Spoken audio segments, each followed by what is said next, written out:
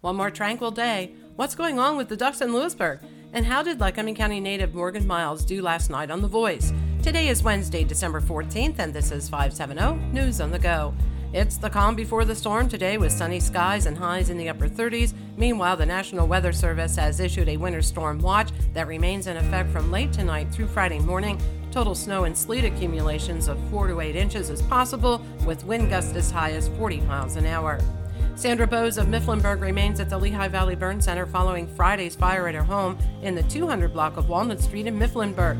She was found unresponsive just in the front door when firemen arrived. She was airlifted to the Burn Center in Allentown for treatment of smoke and heat inhalation, according to the Milton Standard. The rules are in place for the hand recounting of the 2020 presidential race and the Auditor General contest in Lycoming County. The recount will be done between January 9th and the 31st, according to the Sun Gazette. Guidelines have also been set for observers. Accused killer Randy Easton is going to have a jury trial after all charges against him were bound to court, according to the Daily Item. The 33-year-old Sunbury man is accused of killing Joseph Rice in September. Buzz's Pizza and Subs in Watsontown has announced they'll be closing for good at the end of the year after being in business for 53 years. They claim on their social media posts energy and food costs, the lack of help, and supply issues have pushed them beyond the breaking point. There's a growing protest over the planned removal of the ducks near the recycling center in Duck Pond in Lewisburg. The Milton Standard reports at least two groups, the Duck Defenders and Save the Geese Bloomsburg, want the ducks to stay. Township officials are worried there are too many birds and are concerned about Bull Run's water quality. You're encouraged to give a dog a bone to the annual toy drive for the sheltered pets at the Lycoming County SPCA.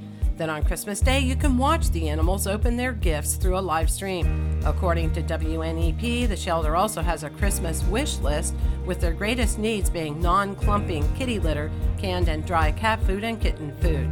At the Danville SPCA, they're holding free adoptions for pets in the shelter through December 24th. All animals are spayed or neutered, have their shots, and are microchipped. CVS and Walgreens will pay Pennsylvania $450 million in an opioid settlement. It's similar to the $120 million settlement with Walmart last year. Nearly all the funds must be used to remediate the opioid crisis, including prevention, harm reduction treatment, and recovery services. And the run has ended for Loyalsock native Morgan Miles on the music competition The Voice. Last night, she came in third place. I'm Liz Brady, and you're up to date with 570 News on the Go.